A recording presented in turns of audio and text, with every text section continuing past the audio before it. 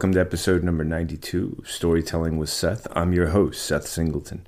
It's my genuine pleasure each and every time I sit down to record to share with you another great story. Recently, it's been a lot of great interviews with some amazing people who have shared wonderful insights about their creative projects, how they brought them to fruition, and now how the rest of us can enjoy them. I've actually had to move around a couple of my publishing dates because sometimes those creators, when they're done creating the product, they have to also be subject to the whims of scheduling, which has meant that a few interviews I did even as much as 2 months ago are still in the can waiting until the right time. But it is with a great deal of joy that I can share that they will soon be released to you, and you'll get to hear some great stories about projects like The Sprite and the Gardener and Contraband. Curious? You should be. More of those stories along the way. For this week's episode, I wanted to focus on a topic that I think is absolutely delightful. It's one that I've titled, Everyone's Making Comics These Days. And it just seems to be this wonderful theme that I can't get enough of. In fact, stay tuned to the end because it even has something to do with a project I'm lucky enough to be a part of. More on that later. For now, let's go ahead and jump into this great collection of stories of people who are creating their own comics. And the reasons behind them are as many and varied as each one of us and the imagination we all have to offer. Join me now for the first of many stories today on episode number 92 of Storytelling with Seth. Now, this first story is a delight to share, and it's not just because the person at the center of it comes from a place called Strongsville, although that could potentially be reason enough for me to take an interest in this story. What I'm really struck by is the story of the person who lives in Strongsville. His name is Ryan Drost, or Drost. I'm going to go with Drost until I hear otherwise, but I am prone to mispronouncing things. It's going to happen, and for that I take full responsibility. Even when I know how to say things correctly, there's always a chance my brain will simply flip things around, and that's just one of my adorable sides. Thanks for agreeing with me.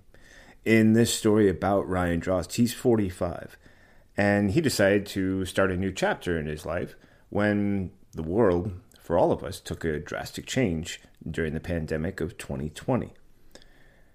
What he chose to do is create a superheroine by the name of Stealth Hammer. And it's a comic book project, because this is an episode that I'm calling Everyone is Doing Comic Books These Days. And it's a comic book that it was a passion of his since he was an early comic book collector in the early 90s. And one that he first tried at kickstarting. And after an attempt, followed by another, it is now available at his local comic shop, which I think deserves an immense amount of credit. Now,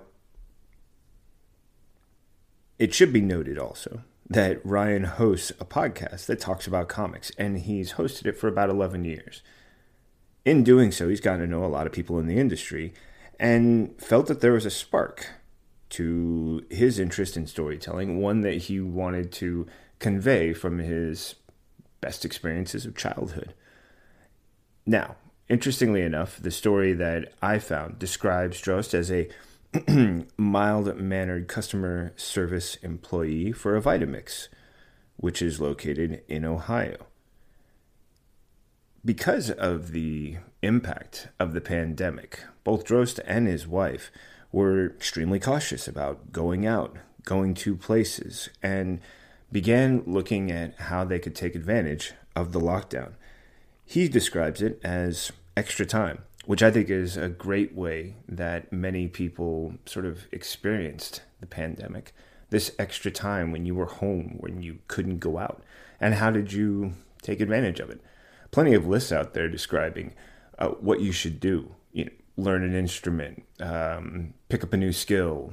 I took up a lot of baking. I actually enjoy doing it already, but it was fun to try new recipes, new experiences.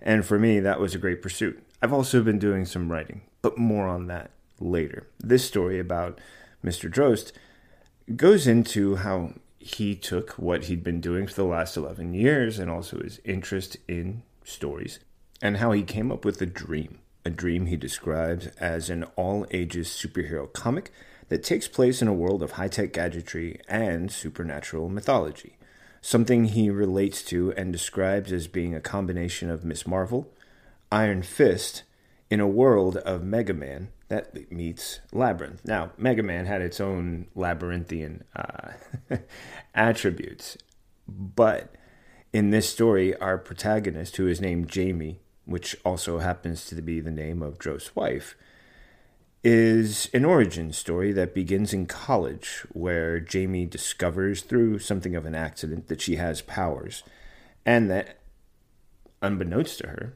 these were powers that she was destined to have. Drost reached out to bring his comic book to life, first with artist Alexandra Scott, and unfortunately their first Kickstarter didn't work. But that didn't mean that the story came to an end. In fact, I love that this story references an idea that could be described and used to describe Drost. A quote saying, "That's not how this story ends," and it's a catchphrase that has been associated with Stealth Hammer. So after the first attempt with Alexandra Scott did not achieve the success that they were hoping for, Drost continued to work on the comic, but when Scott was no longer available, Drost reached out to another talented artist by the name of Joel Jackson, who lives in Columbus, Ohio. But because of the pandemic conditions, both Drost and Jackson were not able to meet face to face.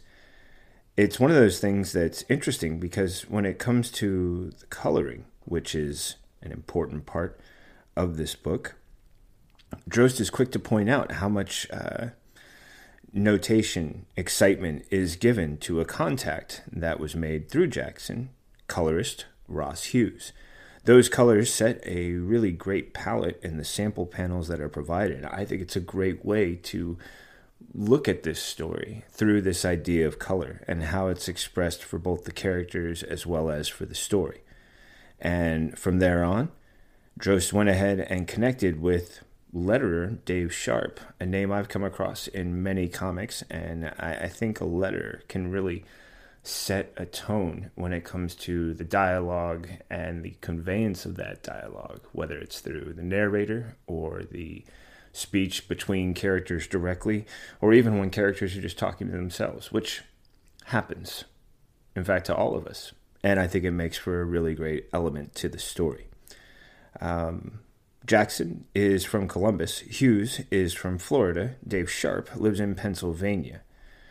Scott, who was the first artist, lives in Georgia. It's a nationwide project, one that connected all of the people who were also affected by the pandemic and allowed them to commit this extra time that Drost described and that they were also able to take advantage of to put together a Kickstarter project. The Kickstarter platform raised over $10,000, which was more than the $8,500 goal Drost initially set. 200 backers were responsible, and Drost gives a lot of credit to how the platform, through its accessibility, made it possible for them to make a plan, map things out, and then provide a result for all the people who invested in the characters, in Drost, in the vision of the Stealth Hammer comic book. And when it was started, I like the idea on this second round of the Kickstarter that Drost suggests, he made it about why you should want to back this. What is it? What's in it for you as the consumer? And that provided a lot of great insight to how he was describing the story he wanted others to invest in. Just because the Kickstarter launched doesn't mean that the project has come to an end. In fact, Drost is now out there looking for a publisher, and he's talked to Penguin, Random House, as well as comic names like Image. But in the meantime, I like the fact that he's already getting a lot of great support from those in Cleveland at Carol and John's Comic Shop, which is described as a Cleveland institution in Cam's Corner. Drost describes a relationship with owner John that he says is just, he loves supporting local talent. He loves supporting local businesses. I've known John for several years. I could not ask for a better place to have my comic featured. And right now, he's already had his first sellout. That's right. The first 40 issues dropped off to the comic shop have already sold out, and he plans on dropping more off later in the week. Sure, this was, as it's described in the story, a journey in the making. Years in the making, no less. But that didn't measure up to the satisfaction he experienced. And there's a great shot in one of the photos of him holding up not only the original issue, but a variant issue, and smiling at the camera. One of those 1,000-watt grins, the kind that you just can't achieve if you're basing that passion on money or some other always shifting measure of success. But a goal, a vision, and bringing it to life.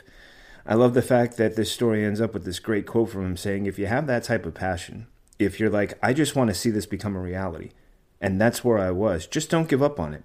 You're going to have a lot of people telling you it can't be done. I'm 45 years old. You're late in life to try and start these things and stuff like that. Don't listen to them. If you really believe in what you're doing, that's really something you've always wanted to do, don't give up on it. Or, as the story began and so appropriately ends, remember what Stealth Hammer says. That's not how this story ends. Time for me to make an admission. I don't watch Game of Thrones. Yes, I know the series is already over, so, it's not like I can actually watch it currently because it's not on regularly anymore. Certainly with, any new episodes. However, I didn't watch it before, so I don't know Emilia Clarke the same way other people do. What I do know is she's created her own comic book, and it's about a superhero mom. She has teamed up with Image Comics and is publishing MOM, otherwise known as Mother of Madness. It's a 3-issue series that's co-written with Marguerite Bennett, a very impressive collaboration in my mind, just on the comic book side. And then with amazing art from Layla Lees. Ooh, I hope I pronounced that correctly. It could even be Leela Lies. I hope one of those is correct. If not, you know it better. Reach out, let me know. I'm always happy to get it right. Isabel Richardson as well on the art, and Joe Ratcliffe providing the covers. Mother of Madness follows the adventures of a single mother. Her name is Maya, and she uses her superpowers to fight human traffickers, a problem that I am always hearing about, sadly, in the area where I live, because it's a factor that has to be kept in mind because of how many ports of entry there are into the area where I live.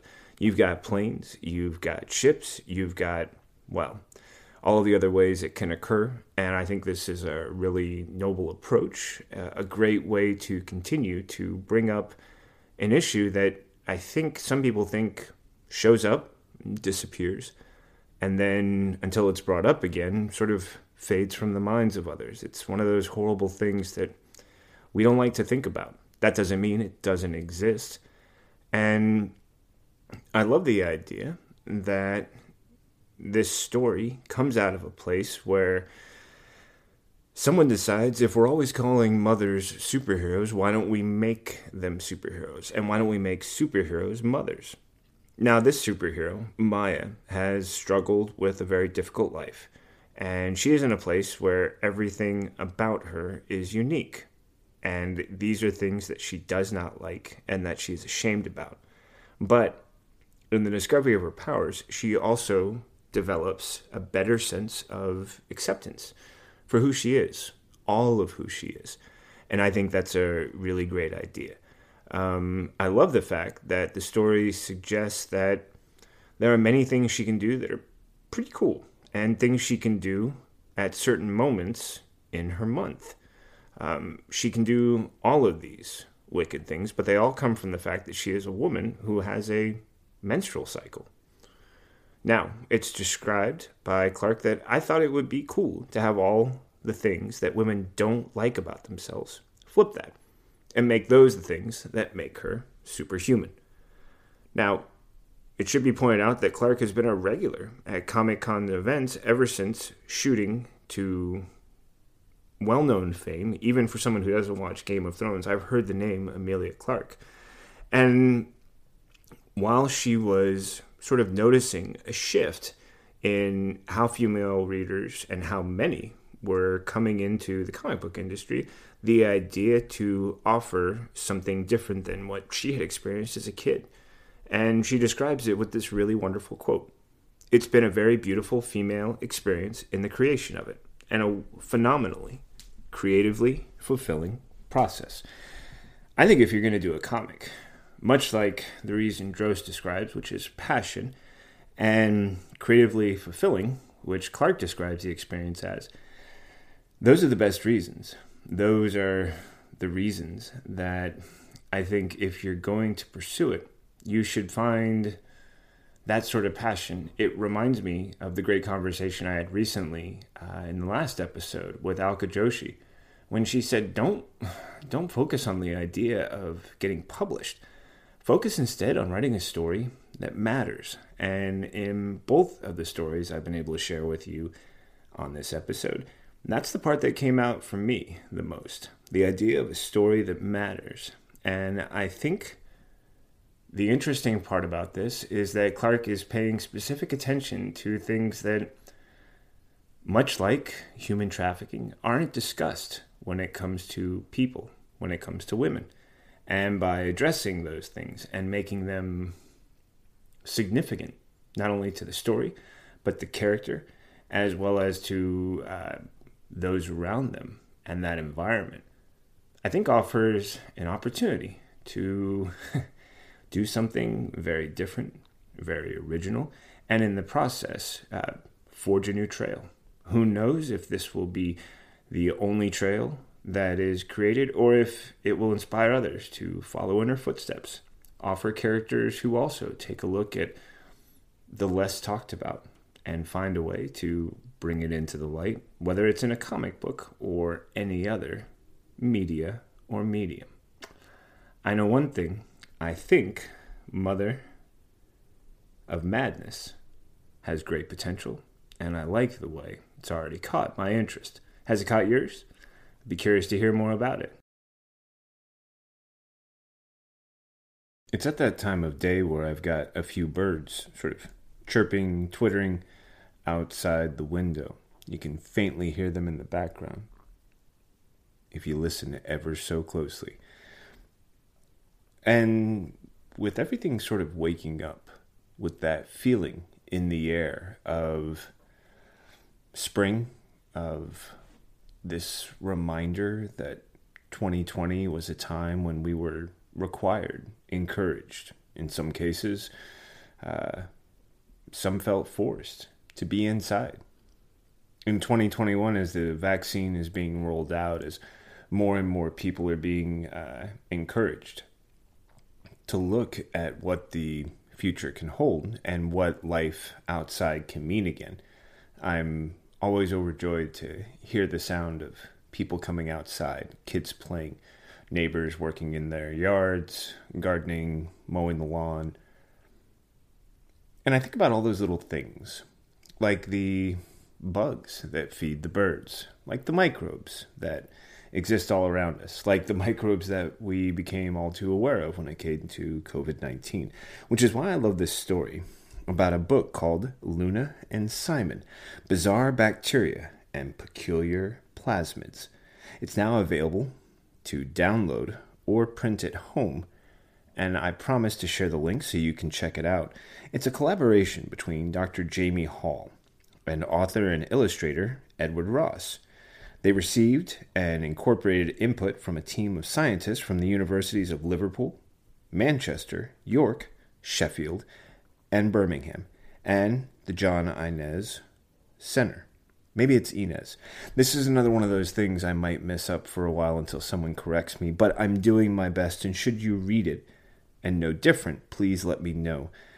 More often than not, I encounter words as I read them. Rarely do I hear them out loud first, and even when I do hear them correctly, there's the way my brain believed they sounded when I read them, and that's always going to take precedence. So, again, to John Inez Center, apologies if I mispronounced your name. I promise I will eventually get all the names right. Maybe. One day. Maybe. Moving forward.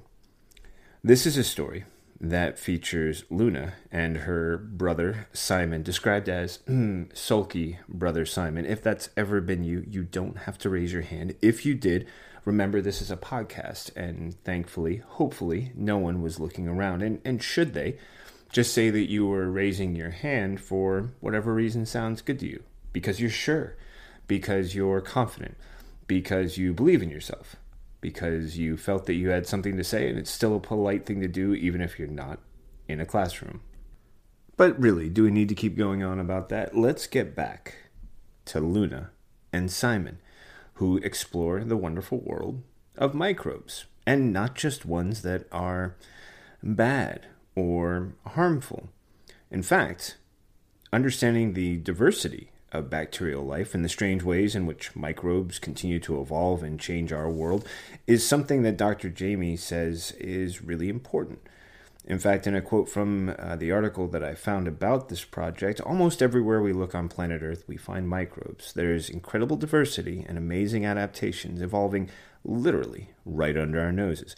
But we usually only hear about microbes when they are causing disease, and I wanted to do science communication that would reveal the microbial world as a source of wonder and awe rather than just a threat.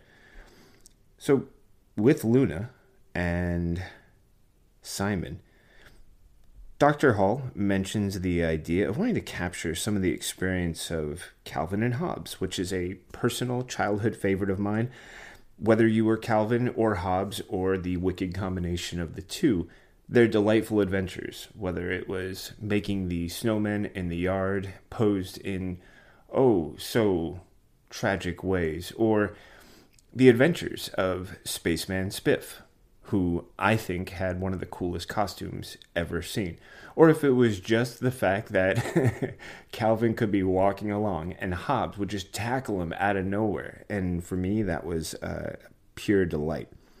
So keeping that in mind, as well as the spirit of the comic, the Phoenix comic, which actually isn't one that I am familiar with, Dr. Hall describes a desire to introduce all of these concepts for young readers' young eyes.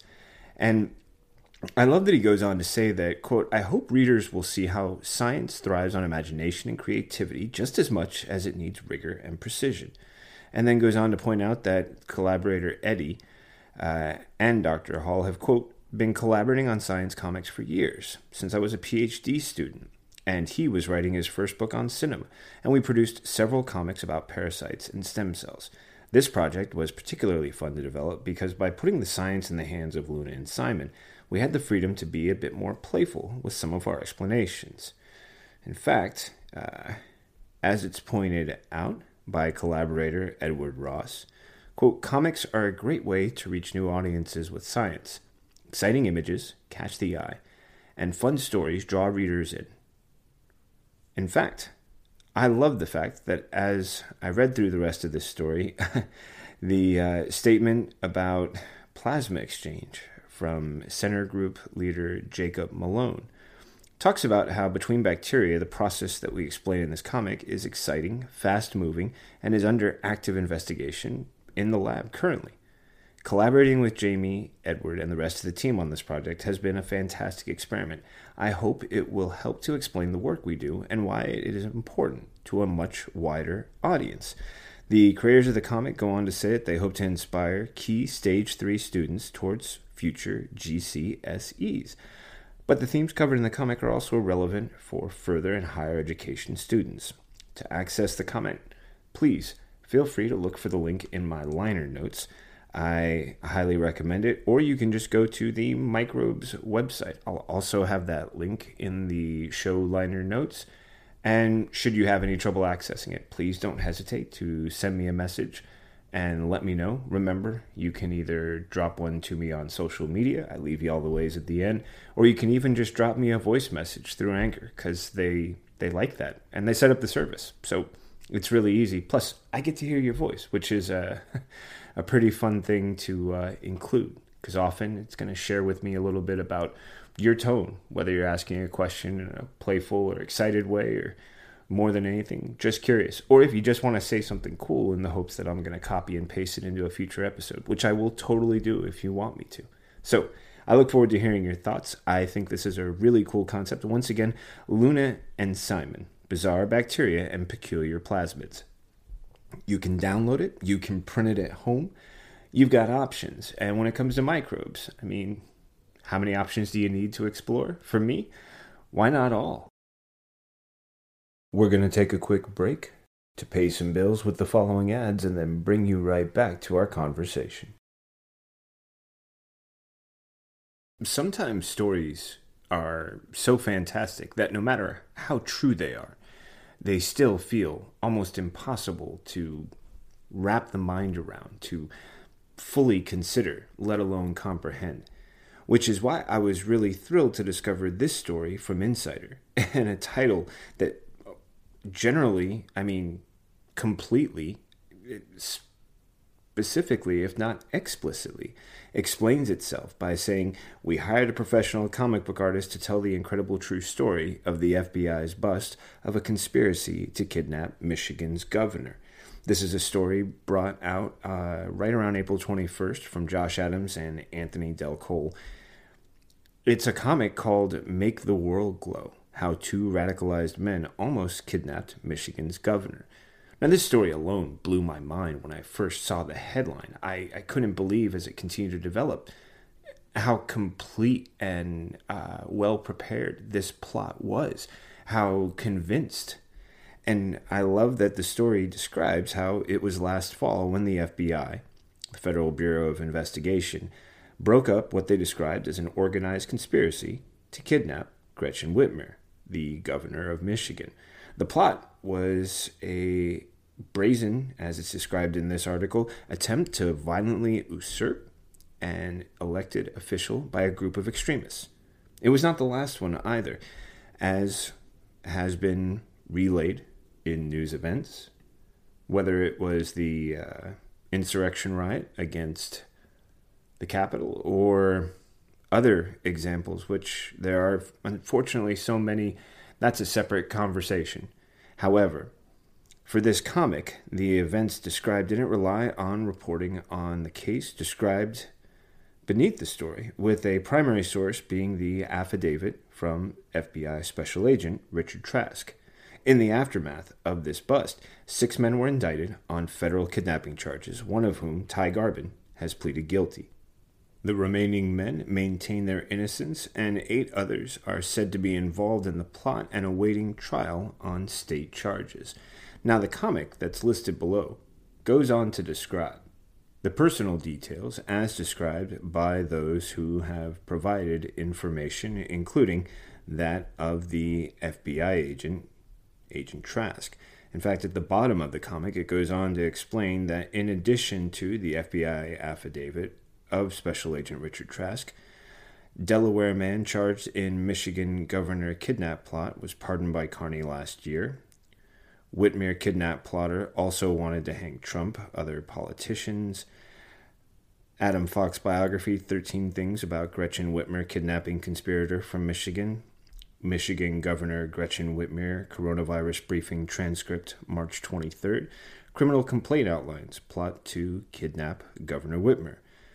And there's even a suspect in alleged extremist plot deleted video made near Michigan governor's home. So there's a lot of information that's used to create the comic. And I think it's really well rendered. I mean, it's beautifully drawn. It's well scripted. The layout's really impressive. It overall just gives some really impressive ways to consider how this plot, which seems so unbelievable, so inconceivable, is also one of those things where you just sort of smile and say to yourself, this is part of history, something that must be recognized, understood to whatever degrees it can be, and then, if possible, reconciled, because lingering on it feels frustrating. It doesn't feel productive. But processing it through a comic that allows you to see not only the humanity, but even the degrees of ferocity involved in this plan and in this plot, I think it's a really great thing. I'm going to share the link with you so you can find it. Just look for it in the loner or show liner notes. And I usually try and put together a website post that includes all this information along with the podcast. So should you have any trouble with the liner notes, go ahead and check out Seth Singleton Storyteller. You'll be able to find the link there and links to all of these stories because, man, like I said, everybody's making comics these days. Here's a great one to add to it, and it's available for you online. So did that last story maybe bum you out a bit? Bring back some uncomfortable memories about the danger implied by a plot that, if successful, would have put the lives of every governor in the country at risk, or at least at concern for a similar action taking place? Well, don't let that story get you down. I can still hear the birds chirping by the window, and I have a great story for you with a wonderful title that says, Father and Son Duo Team Up to Fight Crime in New Comic Book. How do you not love that kind of story? I mean, I do, so it's easy for me to say that. But maybe when I'm done, you'll find a similar amount of love for this story. It's the story about Father Joseph Chapman and his son, Julius Chapman. And it's about a comic book titled Karma Kid, The Power of Positivity. Now, for me, Dad says it all with the quote, I'm just trying to change the narrative, create more smiles than frowns for the whole world. The story, coming from Waco, Texas, where Chapman is a native, is a storyline that covers many issues that kids are facing now and, to an extent, have faced for quite some time. As Chapman points out, he grew up in Waco in the 80s, 90s, in a period that he describes as rough. Section 8 public housing where he was exposed to crime, drugs, and it was bad without painting it in any unnecessary adjectives. And I love that he goes on to say, quote, when you don't have a strong male figure that can keep you focused, it can be tough. If you don't get the love you leave at home, you turn to the streets. But the streets don't love nobody. And Joseph turned his life around and is now a role model for his son. And he says that a couple years back, they were debating what to call the main character of a story. And Julius, his son, thought karma would be a better word to describe him.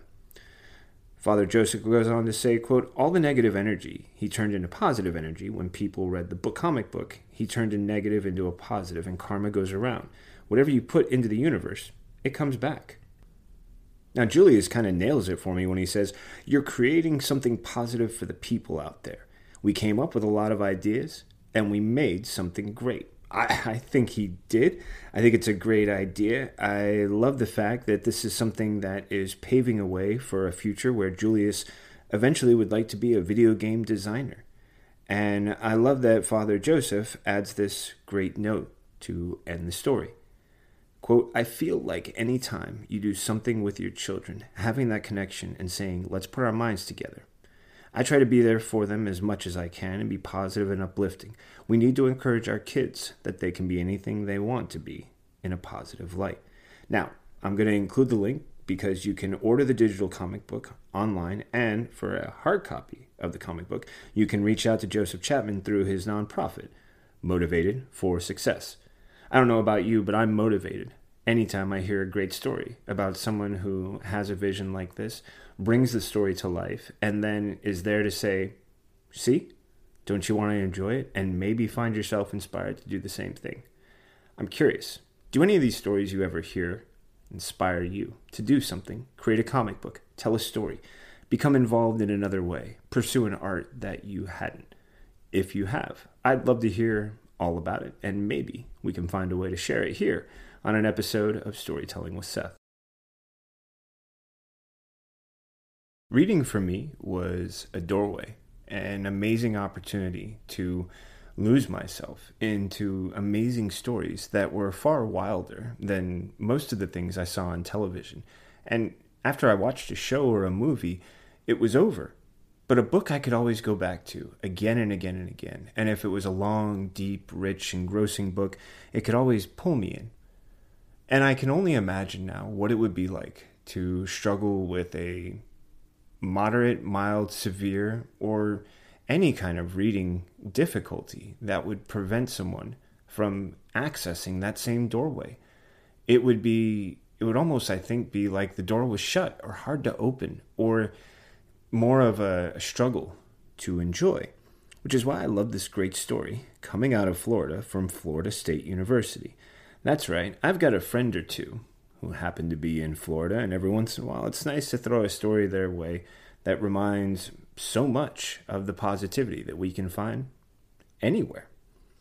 The Uncanny Chronicles is a comic book that's focused on the realities of dyslexia, and it will soon be available nationwide as a graphic novel, thanks to an agreement between Florida State University and Ventress Learning.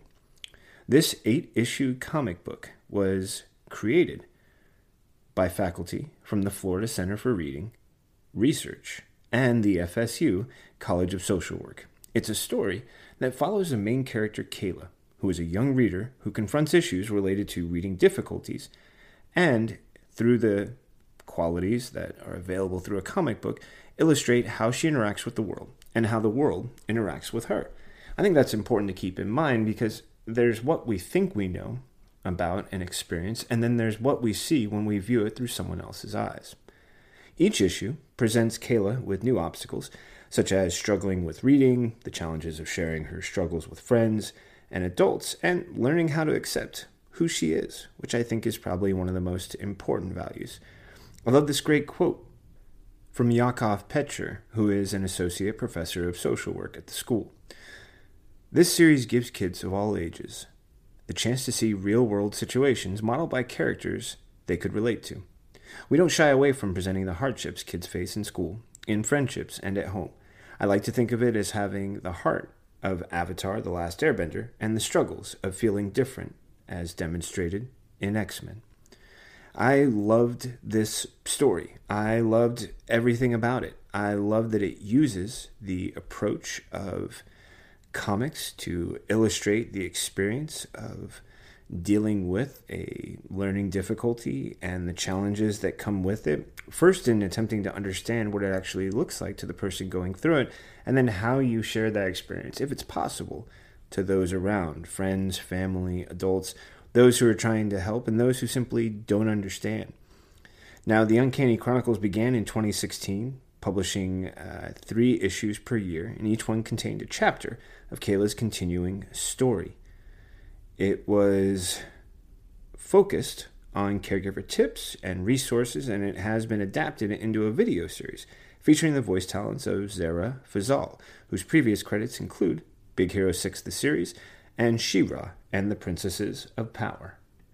In addition, Ventress Learning Center has a long track record in producing quality educational materials for children. It previously published Monster P.I., a computer adaptive written language assessment based on the work of Petcher and Amanda Goodwin from Vanderbilt University, and the Dialect Awareness supplemental language curriculum developed by Lakeisha Johnson. Of FSU, the late Carol Connor of the University of California, Irvine, and Sharita Thomas Tate, Missouri State University. However, this new process is taking on a different direction through the release of the Uncanny Chronicles. As described by President of Ventress Learning, Robert Meyer, the graphic novel is an excellent type of media to reach young people, parents, teachers, and public and school library media specialists and inform them about dyslexia. We're so excited to have the opportunity to publish and disseminate the print edition of the Uncanny Chronicles. Publishing a collected edition is just the beginning of scaling up the Uncanny Chronicles. Kayla's video adventures will premiere nationally this spring on Camp TV, a special kids block of educational content produced by America's flagship PBS station, the WNET Group. As described by the Education and Engagement Manager for WFSU Public Media, Tasha Weinstein, The Uncanny Chronicles is meeting a real need for children and families. In addition to being innovative, the project also highlights media literacy goals as well. As a public media station, supporting, creating, and sharing literacy is part of our DNA. WFSU recently partnered with FCRR to share this work during the summer through WNET's Camp TV program. Not only will children learn about Kayla and her adventures, but they will also have a behind-the-scenes look at animation and the chance to use their imaginations to create their own characters. So often I have come across phrases referencing who allows access to information, and those are often described as gatekeepers. I love that this is a group and a project committed to opening doorways, removing gates and barriers, and showing others how it is that they can potentially play a role in helping others find a way to those doorways, through those doorways, and discovering the wonders and adventures that all of us who love reading get to share all the time. Now, in a little segment that I have included more recently and hope to continue to include is the story behind a great collection, otherwise known as the catalog of Beatles songs. And from this book, The Complete Beatles Songs by Steve Turner, is the story for every song the Beatles wrote, as it's told from not only the band members but others around, and tries to capture some of that atmosphere. A story that I feel fits so well with the concept of comics is the story of Yellow Submarine. And the idea of writing a children's song about different colored submarines, apparently, according to this version, came to Paul as he was drifting asleep at home one night. This later developed into Yellow Submarine, the tale of a boy who listens to the tall stories of an old sailor about his exploits in the land of submarines and decides to go sailing and see for himself. Now, between 1962 and 65, the Beatles had obeyed the unwritten rules for writing pop singles. They should have love as a central theme, last less than 3 minutes, and be easily reproducible in concert. They were now enjoying seeing how many of these rules could be broken while still retaining the immediacy and excitement of commercial pop. Paperback Writer had been their first non-love single. Eleanor Rigby and Rain were the first of their singles never to be played at a Beatles concert. Yellow Submarine was their first children's song. According to the rest of this article about this in the book, Paul used only short words in the lyric because he wanted it to be learned quickly and sung by children. While writing, he visited Donovan at his flat in Maida Vale, another one I probably mispronounced, saying, quote, "We were in the habit of just dropping in on each other," remembers Donovan. "I was just waiting for the release of my album, Sunshine Superman, and we played each other our latest songs. One of the songs Paul played me was about a yellow submarine, but he said he was missing a line or two. He asked if I'd like to make a contribution. I left the room for a bit and came back with Sky of Blue and Sea of Green in our yellow submarine. It wasn't an earth-shattering creation, but Paul liked it enough to use it on the eventual recording. The earliest takes of the song include the sound of marching feet before the song proper begins, and Ringo intones a spoken introduction. A Stanley Unwin inspired wordplay in this section suggests that it was written by John.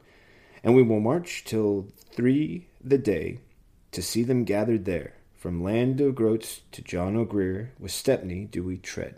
See us yellow submarine, we love it. The song was released as the flip side of Eleanor Rigby in August 1966, the same month that Revolver came out, and the rumor quickly spread that the Yellow Submarine was a veiled reference to drugs. In New York, Nembutal capsules started to be known on the street as yellow submarines, but Paul denied the allegations and said the only submarine he knew that you could eat was a sugary sweet he'd come across in Greece while on holiday. These had to be dropped in water and were known as submarines. I knew Yellow Submarine would get connotations, said Paul, but it really was a children's song. Now, what I love about this is that for me, Yellow Submarine feels like a child's song. It feels like a child's cartoon. It feels like all the best things I want to think about as a child, laughing, singing, rhyming words, not really caring if the fantastical meant or measured up to the reality or the real world. Instead, what I loved was also how one of my first experiences with the Yellow Submarine was an animated film that, to me, is always one of the first things that come to mind whenever I hear the strains of the song. Who knows? Perhaps for me, Yellow Submarines is another example of creating a comic just through song. So, time to follow up on that teaser I mentioned at the very beginning of this episode. When I said everybody's creating comics, I wasn't joking around. In fact, yours truly recently was lucky enough to share publicly a comic strip that I've been very grateful to be a part of. It's known as Greedy Greg. It appears online through a website known as Hapsy. And if you go to hapsy.com, they post a new comic every day at 2:30 p.m. When you go, you can find Greedy Greg and so many other great comics. And I love the fact that I get to be part of a mission that is perfect if I'm going to pursue writing and continue to work in a professional capacity. What a great start for me with a company like Hapsy, whose singular goal is to bring joy, laughter, and more to people's lives. Essentially, what is better than being, feeling, experiencing happy?